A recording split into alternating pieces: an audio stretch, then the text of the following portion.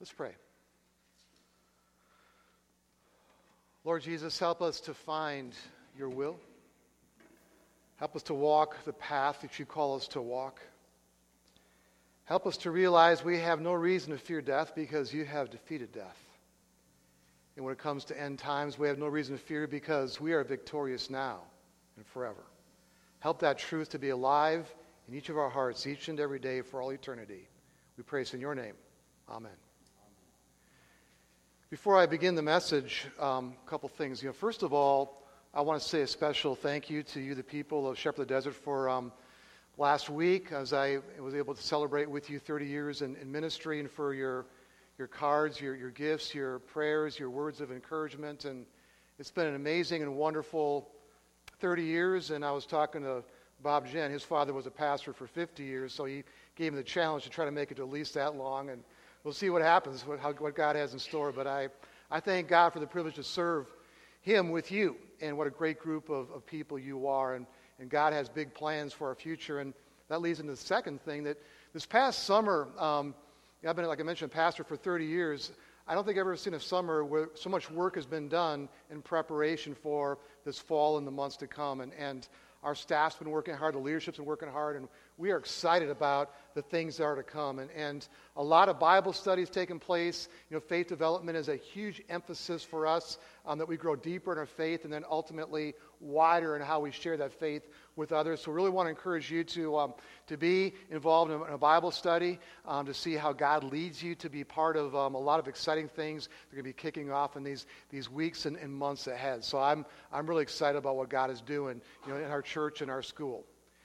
Today we conclude our series, God Connects. And before I talk about that, starting next week is going to be a different formatting for the preaching. The past year, we've been in a rotation where normally, like the sermon I did here, the next week I do it at Mountain View, and then Pastor Allen, same thing, Pastor Jeremy, same thing. Our organizational structure is getting a lot more focused. And so Pastor Jeremy, as the pastoral campus pastor for the Mountain View campus, will be over there pretty much all the time, focusing on that campus and preaching probably 75% of the time on that campus. Pastor Allen is the lead pastor for this campus, and he'll be preaching about half the time here, and I'll be kind of filling the gaps on both campuses back and forth. And the purpose is to get more focused and to really build each campus more. And so your main campus pastor is Campus Pastor Allen, and what a wonderful shepherd he is. And as we conclude the series, God Connects, this is a video series that you can access online. We have it on our website. You can actually access it through our website, or just Google God Connects, Lutheran Hour Ministries, or even for me, just put God Connects. It pops up right away. It's a series of about 12 videos that are well done. They explain the foundations of what we believe. And today, the last one of these series is focusing on the end time. So at this time, please watch the screen. The Lutheran Hour speaker, Pastor Greg Seltz, will share for about the next 6 or 7 minutes.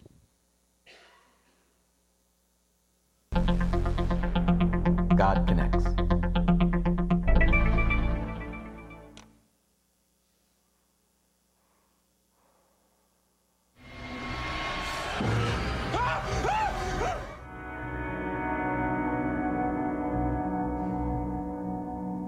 Have you caught a good zombie movie lately? For whatever reason, some people have been interested in the concept of the dead rising from the grave. While there may be some entertainment value in resurrected zombies, what happens to us when we die is a real question that needs a real answer. It may be the most important question that you'll ever ask. Zombies aside, you may be interested to know that Christianity actually has a very intriguing perspective on the dead rising from the grave. And we must come to our own terms that our own bodies are wearing out every day, to the point that one day we know that we too will die. So what happens next exactly? The Bible has a surprising answer. Jesus spoke these words: "A time is coming when all who are in their graves will hear his voice and come out. Those who have done good will rise to live, and those who have done evil will rise to be condemned." Christians believe that Jesus really died when he was executed on the cross. However, his exact same body came back to life on Easter. We call that the resurrection. Christ now has a body that will never die again. But the good news doesn't end there. This is the promise that's given also to us. We also believe that all the dead will be brought back to life. Those who believe will experience a new everlasting life of joy in God's presence. We will live in perfect happiness in heaven with our bodies. Wow. Are you intrigued yet? Listen to how God's faithful servant Job described his faith that his body would live again. He said, I know that my Redeemer lives, and that in the end he will stand upon the earth. And after my skin has been destroyed, yet in my flesh I'll see God. So what is eternal life like? Often it's pictured as people possibly even wearing wings, walking around in the clouds up to their knees. But that's not what the Bible describes. It's more helpful to think of eternal life as the Garden of Eden 2.0, a physical world for our physically resurrected and glorified bodies, just like Christ's, where we'll walk and talk in the presence of God just like Adam and Eve once did long ago. God wants our company. God wants our fellowship. Keep in mind, it's going to be wonderful. The scripture says, and I heard a loud voice from the throne saying, look, God's dwelling place is now among the people, and he will dwell with them. They will be his people, and God himself will be with them and be their God. He will wipe away every tear from their eyes. There will be no more death or mourning or crying or pain, for the old order of things has passed away. So when does this all happen?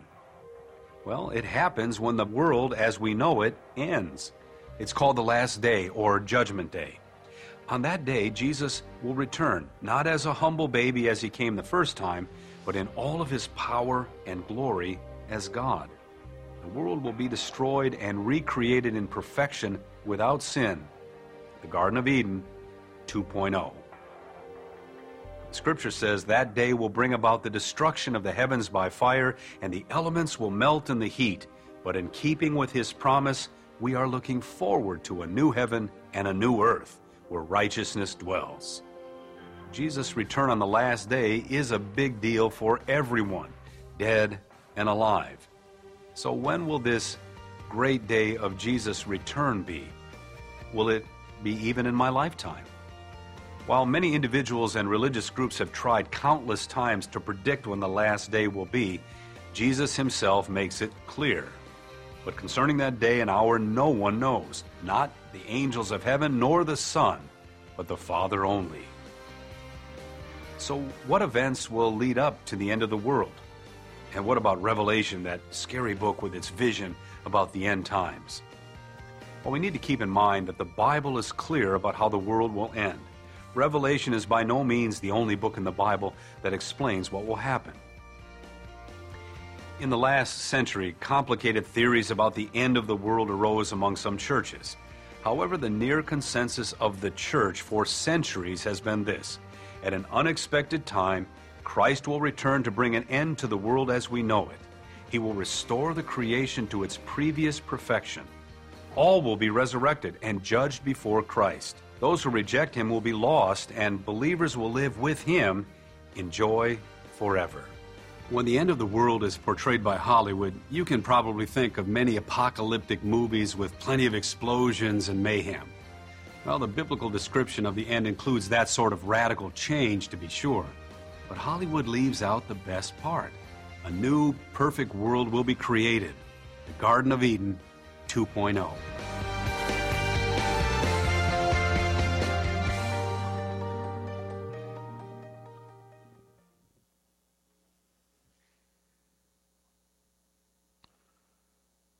So again, those videos can be accessed online, and I want to encourage you to, for your own use, but also to share with other people that maybe are wondering about the Christian faith. They're done extremely well.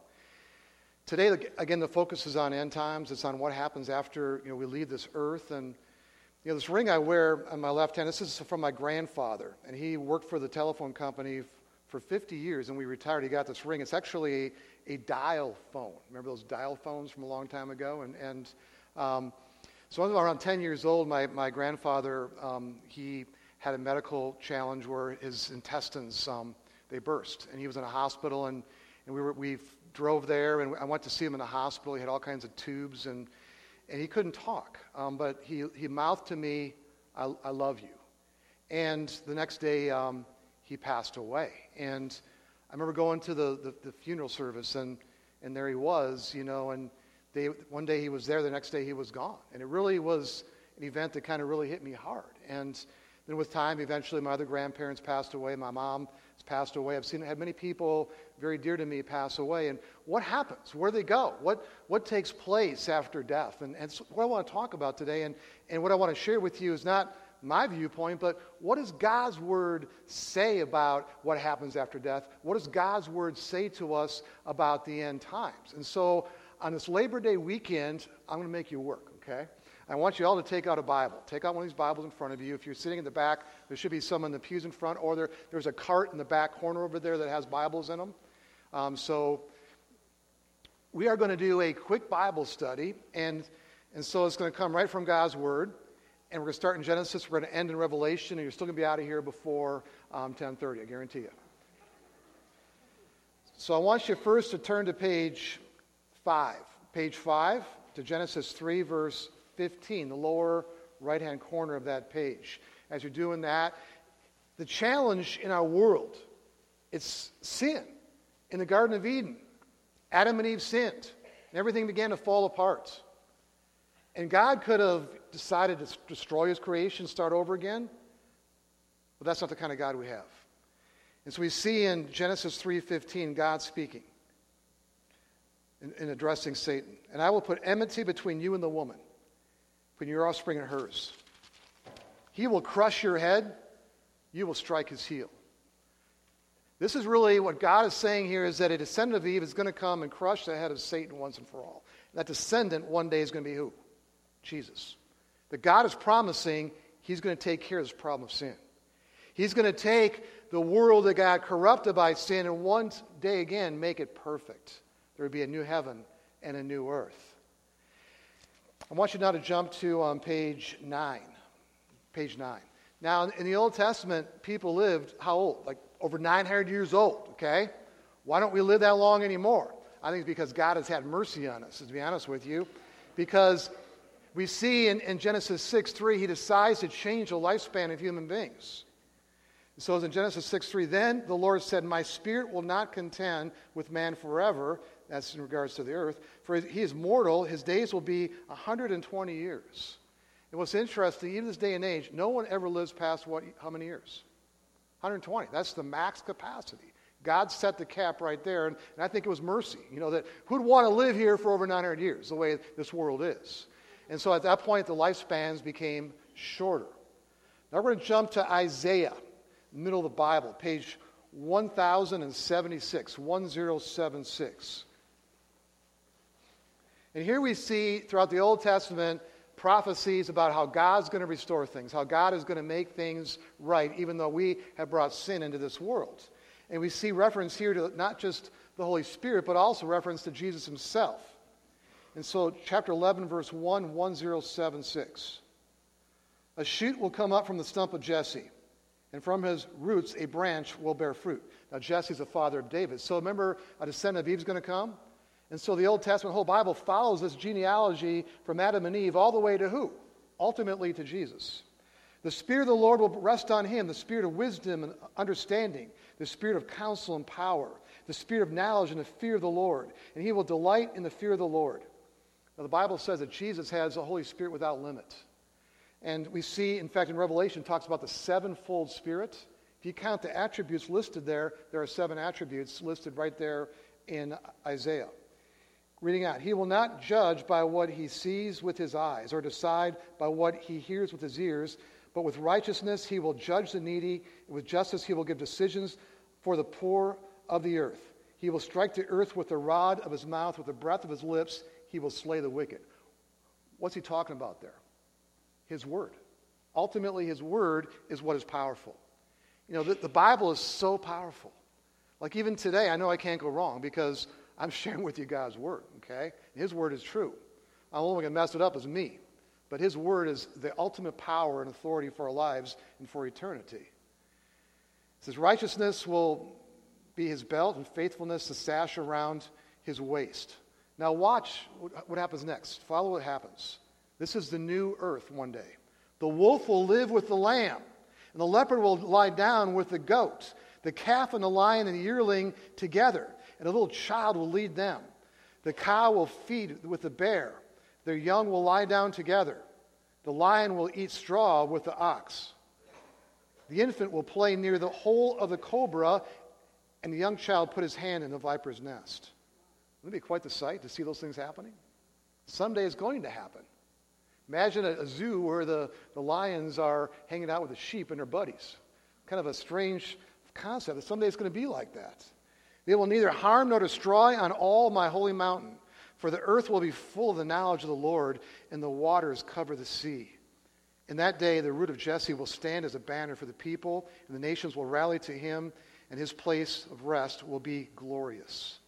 This is a picture of what Jesus is going to bring someday. A new earth, a perfected earth, as Pastor Seltz mentioned, Eden 2.0. We're going to jump to the New Testament, to Romans chapter 8. Romans 8 on page 1757. 1757. The future glory. Anybody ever wonder what happens to your pets when they die? Okay, I've had a lot of deep theological discussions, especially with some of my colleague pastors, and I have my theory. It's based upon the Scripture. Okay, and I want to first read the Scripture, then share my theory with you as far as where Fido goes after his days are over on this planet.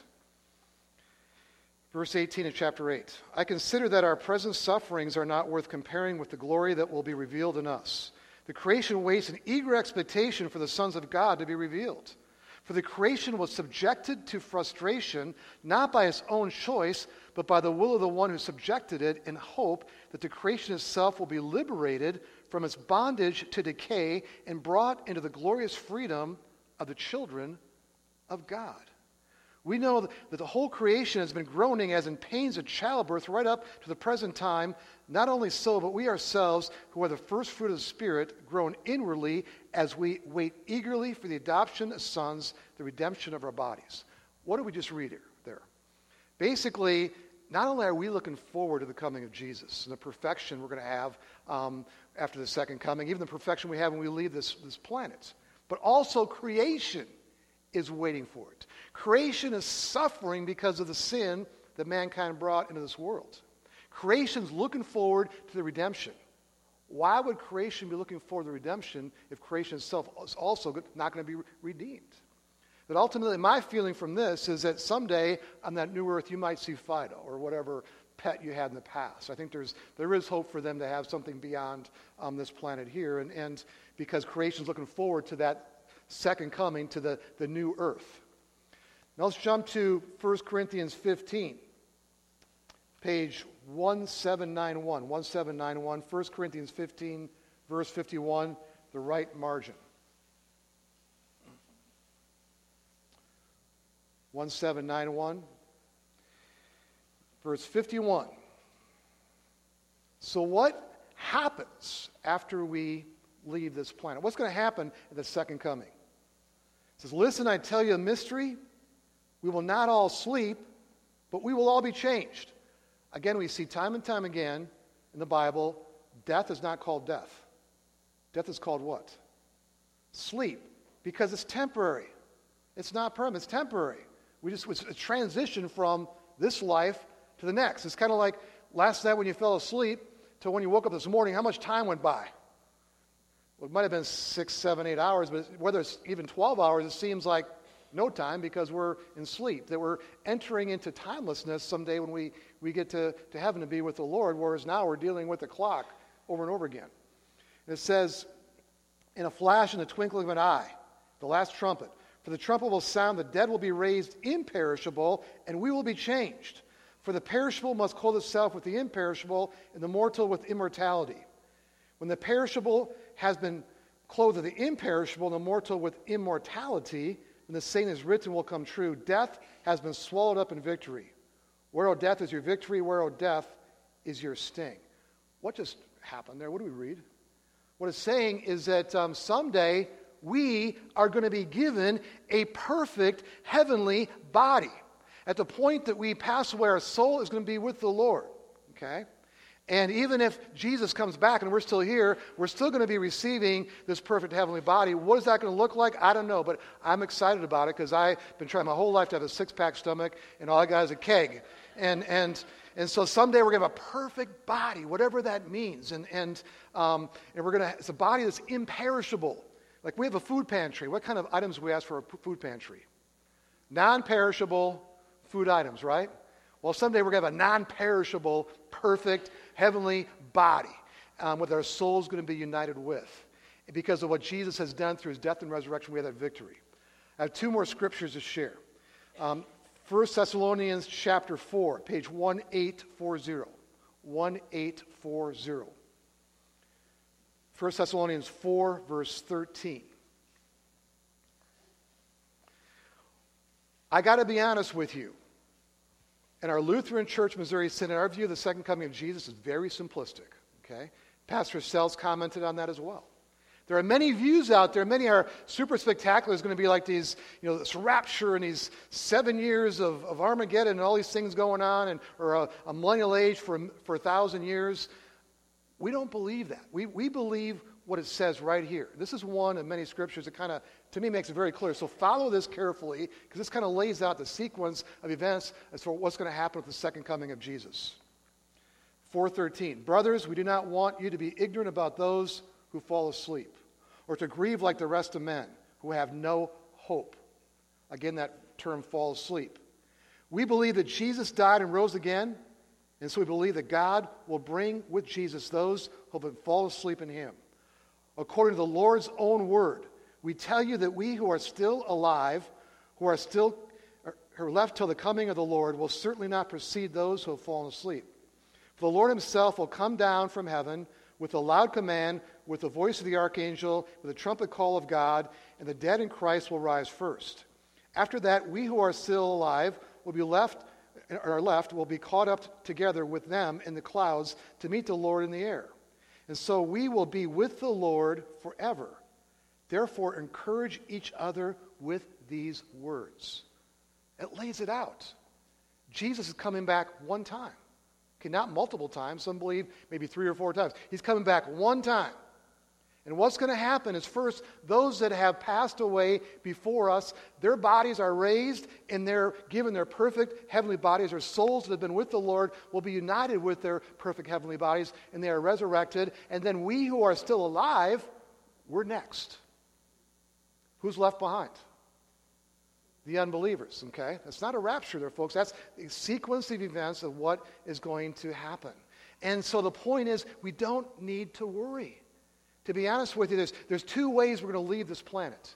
Either our body's going to break down and our soul's going to go to heaven as our body falls asleep, or Jesus is going to come again and we go right straight up to heaven.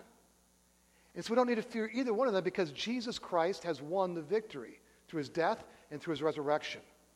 And the last question is, what is heaven going to be like? We're going to go to almost the very end of the Bible, to Revelation 21, 1937. 1937, Revelation 21. I mean, God's word is amazing. It's just so incredible. It's just all consistent. It all comes together. And I truly believe this, before I share this last scripture. The less we fear death, the more free we are to live. Okay, I truly believe that. We don't have to fear death. And we don't have to fear the second coming. We have so much to look forward to. And here is a glimpse of what John sees in heaven. Verse 1. Then I saw a new heaven and a new earth. For the first heaven, the first earth had passed away, and there was no longer any sea. I saw the holy city, the new Jerusalem, coming down out of heaven from God, prepared as a bride beautifully dressed for her husband. And I heard a loud voice from the throne saying, now the dwelling of God is with men, and he will live with them.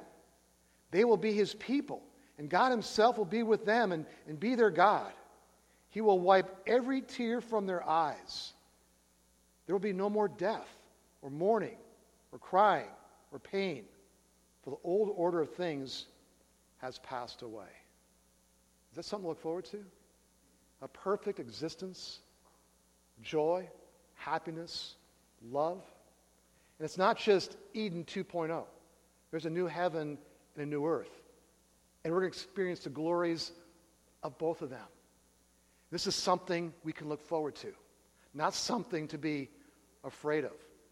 You know, Paul says to live is Christ and to die is gain. He said, I'd rather die and go to heaven, but obviously God still has work for me to do here. You know, we are to comfort one another with His truth. We have nothing to fear. God's in control. He's won the victory for us. And so I want to encourage us to hang on to these words, and not just in our hearts. We've probably heard these things before, but to live it out in our lives. And the best way for us to respond on this Labor Day weekend always is a couple of verses I want to share really quickly. In Ephesians 2:10 it says, for we are God's workmanship, created in Christ Jesus to do good works which God prepared in advance for us to do. And then from Colossians 3:23, whatever you do, work at it with all your heart, as working for the Lord and not for people. That the work we do in this life, as we live out our days on this planet, before we see Jesus face to face, before we receive that perfect, heavenly, glorified body one day, there's work for us to do. But whatever we do, in thanks and praise to God, let's work for Jesus. Let's pray. Lord Jesus, thank you. Thank you so much for what you've done for us. Because of your death and resurrection, we are going to live forever. The best is yet to come. Lord, if there's fear of death in our hearts, remove it. If there's concern about your second coming, Lord, take that away. Because your word is all about comfort, that we are more than conquerors because of what you've done for us. And I pray in response to what you've done for us, help us to work in greater ways for you in spreading your kingdom, to work for you in all that we do. We pray this in your name. Amen.